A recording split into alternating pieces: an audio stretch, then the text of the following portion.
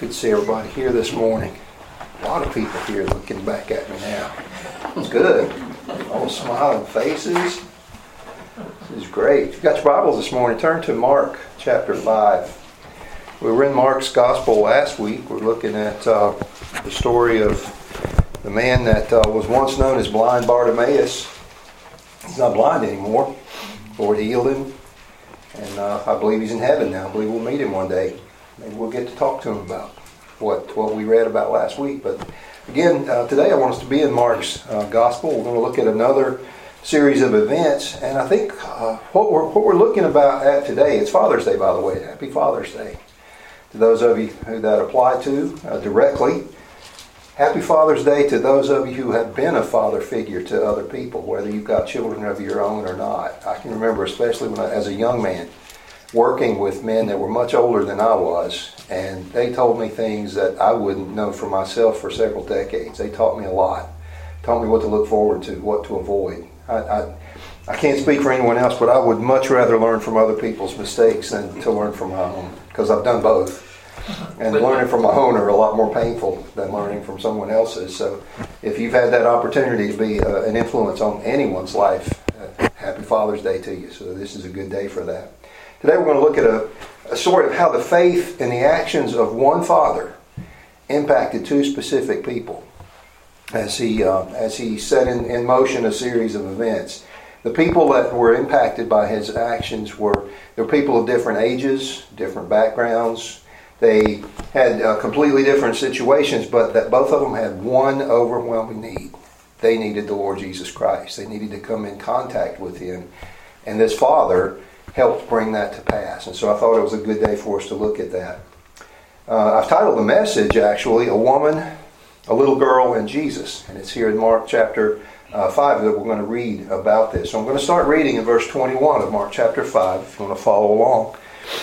It says, "And when Jesus was passed over again by ship unto the other side," that's the other side of the Sea of Galilee, "much people gathered unto him, and he was nigh unto the sea." Now earlier in Mark's Gospel we read the account, many Bibles refer to it as the maniac of Gadara. Jesus and his disciples had gone over into the area of Gadara, and they met a man who lived in the I had a tongue-tied problem this morning during Sunday school, and it hasn't left me, so please bear with me. He was a man that was living in the tombs. He was possessed by demons, multiple demons. And when Jesus asked what the demon's name was, there's a reply was, you may remember, "My name is Legion, for we are many."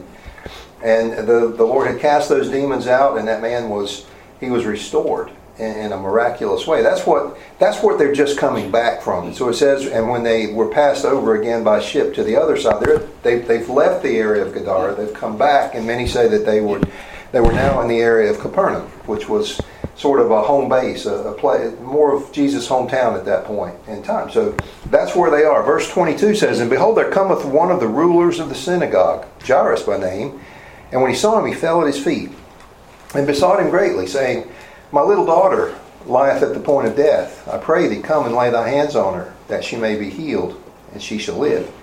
Jesus went with him, and much people followed him and thronged him. And a certain woman which had an issue of blood 12 years, and had suffered many things of many physicians, and had spent all that she had, and was nothing bettered, but rather grew worse, when she heard of Jesus, came in the press behind and touched his garment. For she said, If I may but touch his clothes, I shall be whole. And straightway the fountain of her blood was dried up, and she felt in her body that she was healed of that plague. And Jesus, immediately knowing in himself that virtue had gone out of him, turned him about in the press, and said, Who touched my clothes? And his disciples said unto him, Thou seest the multitude thronging thee, and sayest thou, Who touched me? And he looked round about to see her that had done this thing. But the woman, fearing and trembling, knowing what was done in her, came and fell down before him, and told him all the truth. And he said unto her, Daughter, thy faith hath made thee whole. Go in peace, and be whole of thy plague. While he yet spake, there came from the ruler of the synagogue's house certain which said, Thy daughter is dead. Why troublest thou the master any further? As soon as Jesus heard the word that was spoken, he saith unto the ruler of the synagogue, Be not afraid, only believe. And he suffered no man to follow him, save Peter and James and John the brother of James. And he cometh to the house of the ruler of the synagogue, and seeth the tumult, and them that wept and wailed greatly. And when he was come in, he said unto them, Why make ye this ado, and weep? The damsel is not dead, but sleepeth. And they laughed him to scorn. But when he had put them all out, he taketh the father and the mother of the damsel, and them that were with him, and entered in where the damsel was lying. And he took the damsel by the hand, and said unto her, Talitha cumi, which is, being interpreted, Damsel, I say unto thee, arise. And straightway the damsel arose and walked, for she was of the age of 12 years. And they were astonished with a great astonishment. And he charged them straitly that no man should know it, and commanded that something should be given her to eat. Let's pray. Father, thank you for this passage of Scripture that we're about to look at. And Lord, we see here a father who was greatly concerned for his daughter. His desire was to bring Jesus to her. And Father, as we look at this passage and we look at the interaction that the Lord Jesus had with people, we pray that you might teach us through this, and that, Lord, there might be lessons that we can learn today through this passage. Thank you for each person who is here. I pray, Father, that you might open our hearts to receive a message from your word. This is your word. And Father, we pray that your Holy Spirit would be pleased to instruct us from it today. Show us what we need to learn, and we ask it in Jesus' name. Amen. Now, I'll remind you one more time, I've said this before, if you will, remember these are real events. These are real people. It's not a parable. This isn't a fairy tale. This isn't a story someone made up. This was a series of events that happened. So as we read through it, try to put yourself in their place. Try to see this as more than just words on a page. These are people who had needs just like we did. They were busy people, much as we are.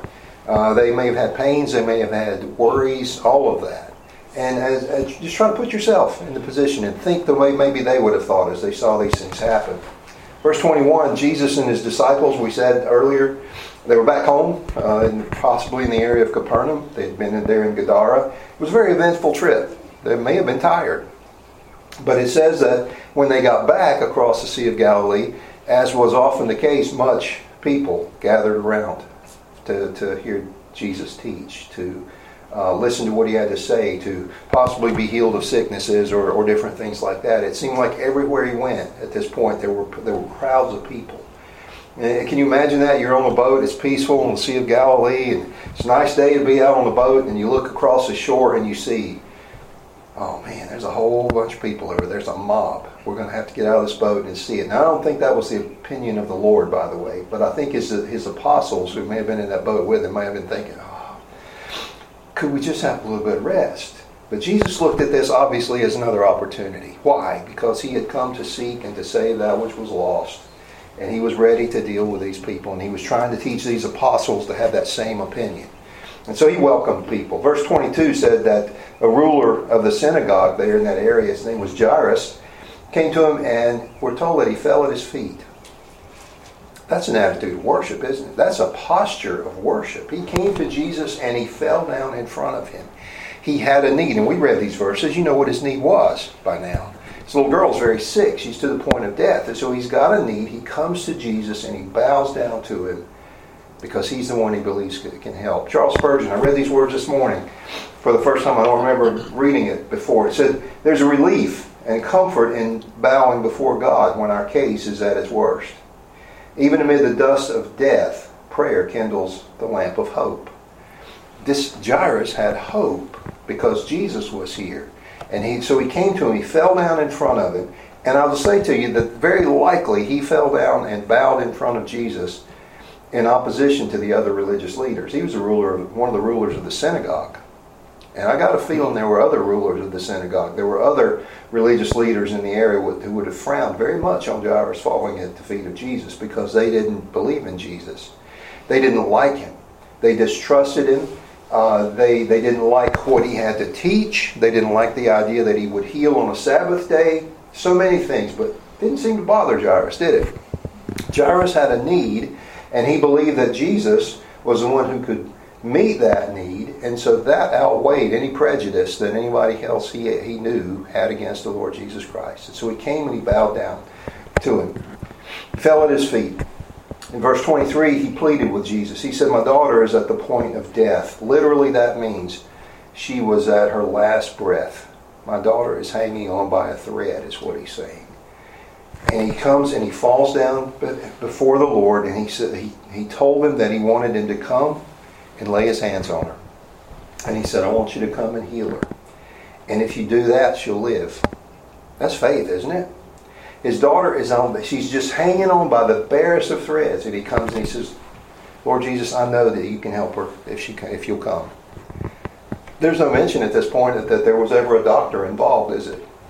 Maybe there've been plenty of doctors, and maybe they just had all failed. We don't know. The story doesn't tell us. Maybe Jairus was simply convinced from what he had heard that they didn't need a doctor. They just needed the Lord Jesus. But for whatever reason, he came knowing that Jesus was the one who could help. He had his faith in him. I think there's probably no doubt that he had heard about Jesus' miracles. Everyone in the area had heard about Jesus' miracles by this time. And so he's the one that he seeks out to help his little girl. Verse 24, Jesus agreed to go with him. And there's no mention of any kind of discussion. No question of, well, why'd you come see me instead of going to see a doctor? No question of, well, are you sure I'm the one that can help you? What makes you think I can help you? There's no discussion at all. Jairus comes, he falls down, he worships him in that worshipful posture. He says, Lord, if you'll just come and help, I know you can help my daughter. And so Jesus agrees to go with him. Why? Why no discussion? I think it's because of that. It's just in response to his faith. This man trusts me, and I'm here to help people who will trust me, and so I'm going to go with him. Let that sink in. Jesus doesn't give a discussion. When we come to him with a need, he says, okay, I'm your man. I'm here. I'm here to listen to you. I'm here to help in the ways that will be best for you. You see, Jairus' daughter couldn't come to Jesus that day. She's too sick. She can't come to him. But she had a dad who said, I'm going to bring Jesus to her. Isn't that good? One of the best things any earthly father can do is take Jesus to his family, isn't it? Whether it's a child or a wife or whoever it might be. So he sought to bring Jesus to her. And I want you to imagine, if you can, the sense of urgency that Jairus would have had at this point. His daughter is at the point of death. We don't know. We're not told how far away his house was. I've got 3 daughters. And I can only imagine if one of them was at the point of death and the pain it would be, or how hard it would be to leave her side and go somewhere to find Jesus. So Jairus is gone. He's told his wife, I know Jesus can help. I'm going to go get him. And I'll be back as quick as I can. So there's a sense of urgency. He doesn't want to be too late when he gets back. So try to imagine that, if you will. Jesus says, I'll go with you. And so they start on their way to Jairus' house. And then in verses 25 through 27, we see there's a bit of a wrinkle in the plan, isn't it? Jairus has got this sense of urgency. We've got to get there quickly. But something happens that they're not expected. A woman, we're told, who had an issue of blood for 12 years came in the crowd. Now, those who study these things say that was probably a bleeding of a feminine kind. And it had been going on for 12 years. It didn't stop. Now, it wasn't... I'm going to go out on a limb and say it wasn't a hemorrhage, or she would have died long before. But it was just this steady loss of blood. This steady loss of the iron in her blood. Can you imagine how weak she would be? How anemic she would be after 12 years of this. She's got a serious need. This woman would have had a hard time even getting around. Wouldn't she? She would have been so weak. And she's trying to catch up with Jesus and this crowd of people going down the road. And so we're told here that she had suffered many things from many doctors. Anybody here ever had that happen? Sounds a little bit familiar, doesn't it? Then we're told that the doctors had taken all of her money. Does that sound familiar to anyone? And then we're told that she wasn't any better and she was actually worse. Now that starts to sound way too familiar, doesn't it, in America in 2023. We have doctors, we go to them with a lot of things, they take our money, and sometimes we're not any better than where we got there. And sometimes we even feel worse after we see the doctors. Well, that's what had happened to this woman. Her condition is worse than just a physical condition, though, because she was bleeding. And in Leviticus, the law of God had said that a Jewish woman who had an issue of blood was ceremonially unclean. she was ceremonially unclean until 7 days after the bleeding stopped. Which would be good if the bleeding had stopped, but it's been going on for 12 years. What does that mean? It means that for 12 years she has been ceremonially unclean. She couldn't even go to the temple to worship, to the place of prayer, to offer the sacrifices, because she was so set apart because of this issue of blood. And the Word of God also said, the law of God said that anyone who touched her, as long as she was having an issue of blood, would be unclean until sundown, till the evening. So can you imagine this woman who's had this problem for 12 years? Can you imagine how her circle of friends at this point? They probably dried up. If they're devout Jews, I can't go near her because I'll be unclean till evening. Maybe I'll just stay away from her. I don't know what to say to her. She looks really sick, and so you can almost imagine she's living a very lonely life at this point. But she hears that Jesus is coming by. Why again is Jesus coming by this way? Because a father went to get him and said, I need you to come help my daughter. So not only is Jairus bringing Jesus to his daughter, he's now brought Jesus across the path of this woman who's been suffering for 12 years. And so she's unclean, she heard of Jesus, and she came to him. And then we're told that she touched his garment. She said, and her reason in verse 28 was, if I may but touch his clothes, I shall be whole. That's a little superstitious, isn't it? But can you imagine again? This is a woman who's anemic. She's lost blood for 12 years. She's probably thinking, I'll never get close enough to touch him, but maybe I can move fast enough to get just where I can touch the hem of his garment. And that'll be good enough. Because she's heard about Jesus too. She knows what his power is. And so, her faith, while it might have been a little misguided, it was rewarded, wasn't it? Because we're told in verse 29, the result was immediate healing. Now, I like Mark's gospel, because I don't know if you ever noticed as you read it, it's a gospel of action. We're talking about in Sunday school. You know, some things in the Word of God, it just moves along really slowly and everything. Not Mark's gospel. You read words like, even in this passage, you read words like something happened straightway. It happened immediately. It's like Mark is like Jesus has a mission, he's a ministry, and he's moving from one place, boom, boom, boom, as quickly as he can. And so that's what we see here. She was healed immediately. It says that straightway the fountain of her blood dried up. She felt, we're told, the healing in her body. That weakness, that anemic feeling, it was gone now because she'd been healed because of her faith in the Lord Jesus Christ. And I got a feeling that when she went into that crowd that day, she was probably just as pale as the sheet of paper that my notes are on here. But when that healing took place, I believe there was rosiness in her cheeks again. She looked healthy again. She was able to get up. She was spry at that point because it had been completely healed.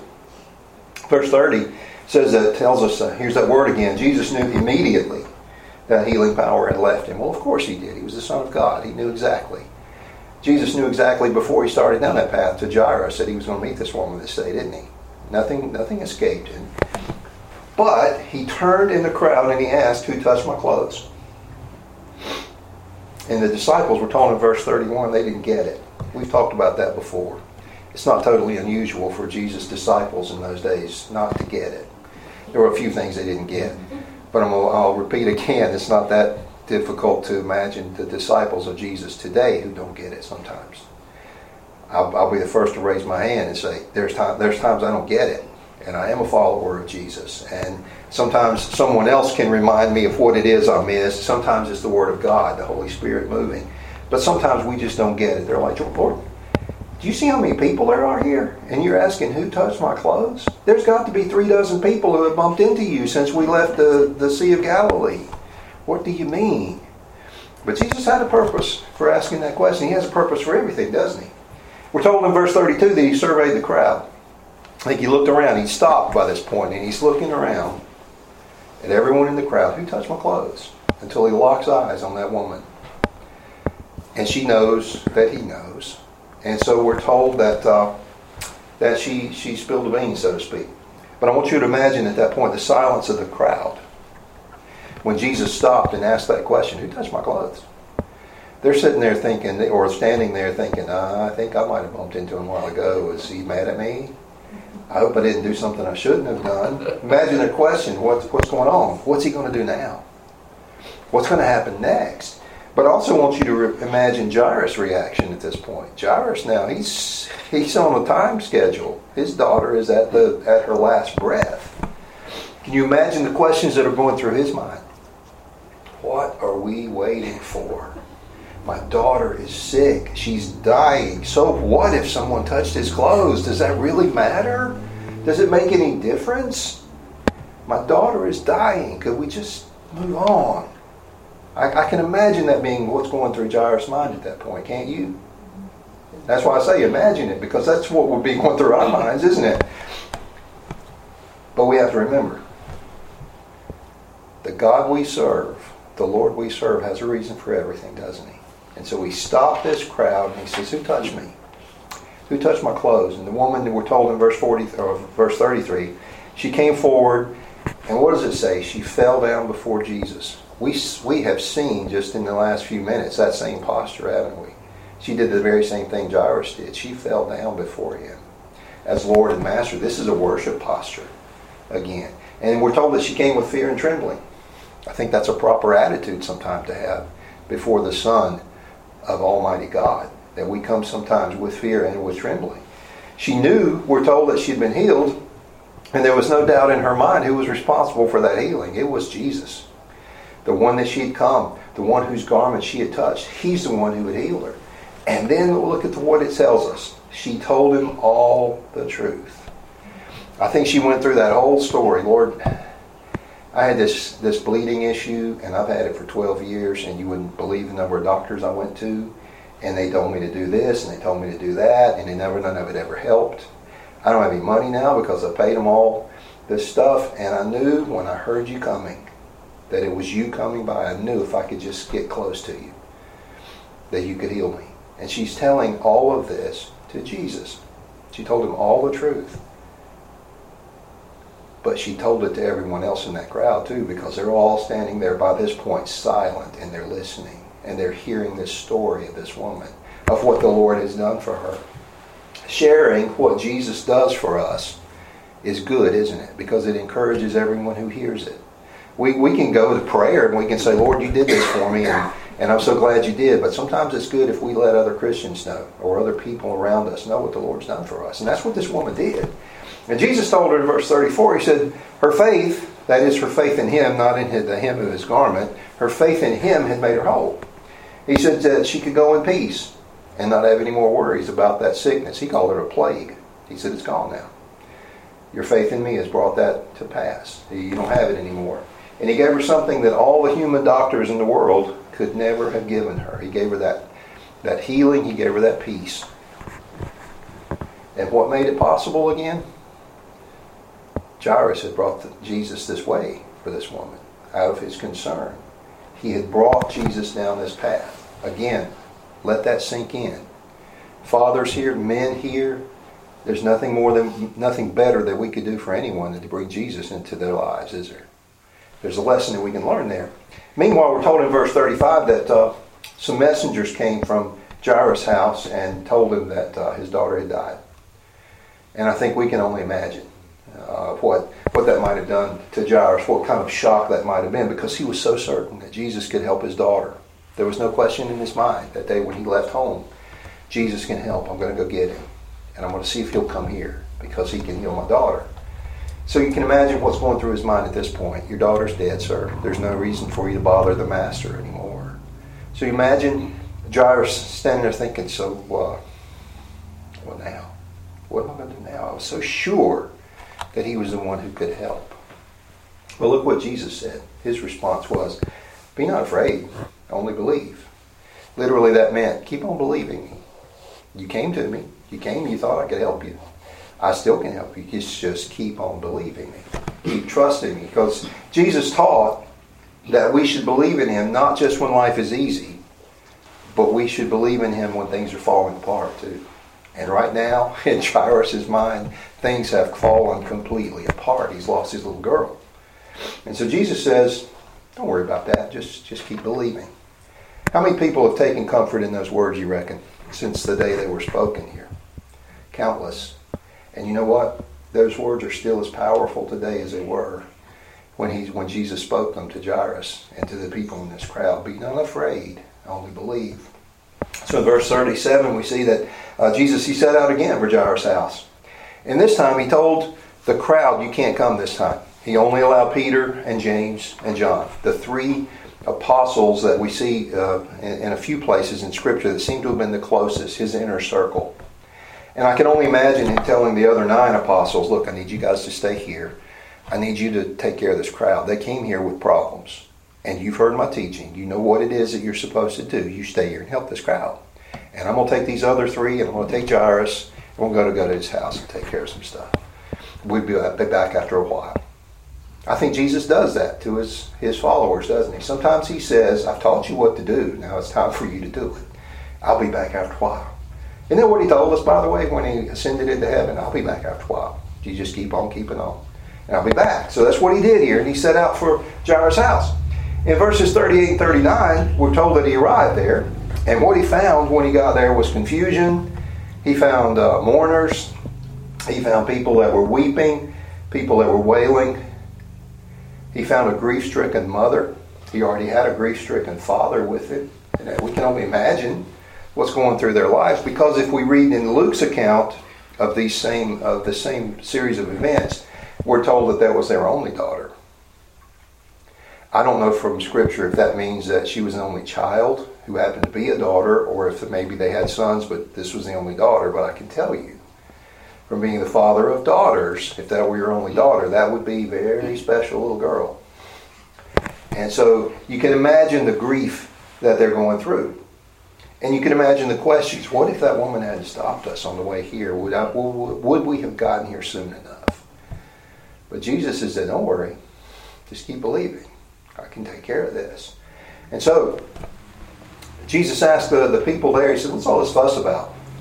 She's just sleeping.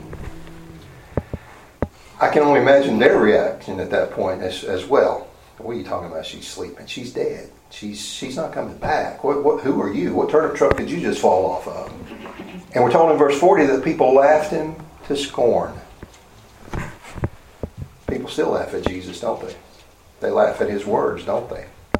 But I'm going to stand here and I'm going to tell you on the authority of Scripture, he's never once been wrong, has he? And he never will be wrong.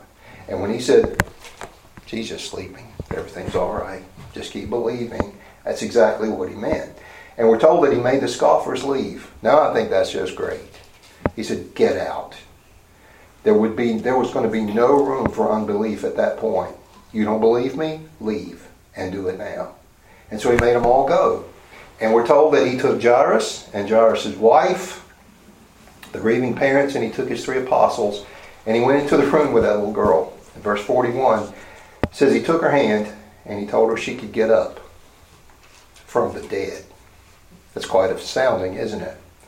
Again, it's very simple. It's to the point. There's no fuss, no muss, no hocus pocus, no special incantations or anything. Just the words of the Master. And we're told what they were, Talitha Kumi. That means literally, young girl, rise. It's time to get up. Sweetheart, it's time to get up now. Nap time's over. And you got some parents here that are worried about you, so it's time for you to get up now. And verse 42, here's the word again. Straightway, we're told. She got up from the dead. The Master's words are always effective, aren't they? She got up, and we're told that she walked. She'd been sick for some time. We don't know how sick. We don't know what the problem was, but just like the woman who'd had an issue of blood all those years, she was healed. She got her strength back. Well, this little girl, I don't know how sick she was, but she got up off that bed and she walked. And we're told she was 12 years old. The same number of years that woman had suffered from that issue of blood, this little girl had been growing up. Someone has said that Jairus' daughter had been living for 10 years and that woman had been dying slowly for that same 10 years, getting weaker and weaker every day. And both of them were important to the Lord Jesus. Both of them were brought in contact with the Lord Jesus because of that godly father who said, I'm going to go get someone who can help. And he brought them in contact with them. We're told then in verse 42 that the adults in that room were astonished with a great astonishment. If there's ever been an understatement, I think that's probably it. Now, Jairus had seen a couple of great things that day. He'd seen a woman who was so anemic she could probably barely get around be brought to perfect health because Jesus had said, your faith has made you whole. And now he's seen his daughter, who is dead, be raised from the dead. So they were astonished. In verse 43, I like this. Jesus charged them not to share the details. Why? Because this wasn't a publicity statement. If he'd wanted publicity, he could have let the whole crowd come with him and the other 9 apostles. He wasn't looking for publicity here. He was looking to help someone. A father had put faith in him that he could help his little girl, and he said, yes, I can, and I'll come do it for you. She had been raised miraculously at this point, but Jesus told him to get her something to eat. Raised miraculously, yes, but she still had issues. She's 12. She's a teenager. She's hungry. She's been sick for a while. Maybe not being able to eat anything. So get her something to eat. She'll be fine. She's already up walking around. Everything's going to be okay here. There's some lessons for us to learn from this passage. This is a great series of events. It's encouraging to us. We see the Lord Jesus being sought when there was a problem. We see him meeting the problem. There's some lessons for us to learn. One is, never, ever underestimate the importance of a father bringing Jesus to his family. Don't ever let that escape. You know, some of us here, our kids were grown. They've got kids of their own. They're married. We still have a responsibility to bring Jesus into their lives and make sure they're reminded of who he is and what he can do for them. And even if we don't have kids of our own, we have that responsibility to bring the Lord Jesus to as many people as we can, don't we? Because that's what he's left us here to do as Christians. Preferably, we want to bring Jesus to them before tragedy strikes, don't we? And in the process of bringing Christ to people in our families, we may just bring him in contact with other people too, and that's always good. So that's one lesson we can learn. Don't ever underestimate the importance of bringing people to Christ or bringing Jesus to them. A second lesson we can learn is believe the Lord without doubting, even when the unexpected happens. Yeah, Jairus, it was easy for Jairus to believe Jesus could come and help his daughter. It might have been a little harder when that woman stopped him and interrupted him. But we need to learn. We need to trust him even when the unexpected happens. The third lesson, delays may shake us up. They may shake us to the core, but they don't ever thwart God's plan, do they? Corrie ten Boom wrote this.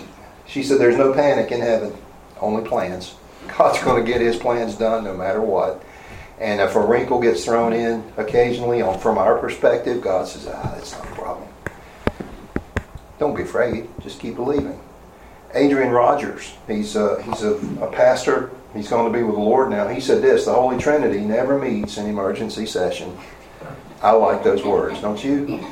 God doesn't get it. There is no emergency with God. We can have all kinds of emergencies. We can rush around like our hair's on fire. And the Lord says, calm down. What did the Lord say? Be not afraid. Only believe. I'm going to take care of this. Another lesson that we can learn. Sometimes problems may linger. This woman had the issue of blood for 12 years. Problems can linger. Let that strengthen us, not weaken us. Let it strengthen our faith. Because we know that God has obligated himself to meet our needs and take care of us. And so we can hang our faith, our hats on that, so to speak. Another lesson we learned, Jesus is Lord over sickness.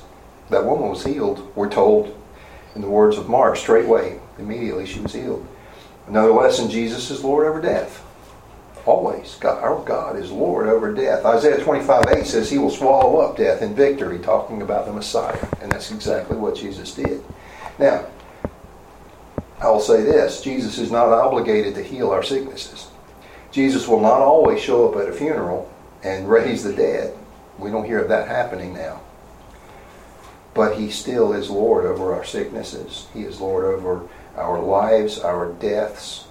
And he has said, if you were a believer, to be absent from this body in death is to be immediately present with the Lord, where you will never be separated from him again. Isn't that great to know?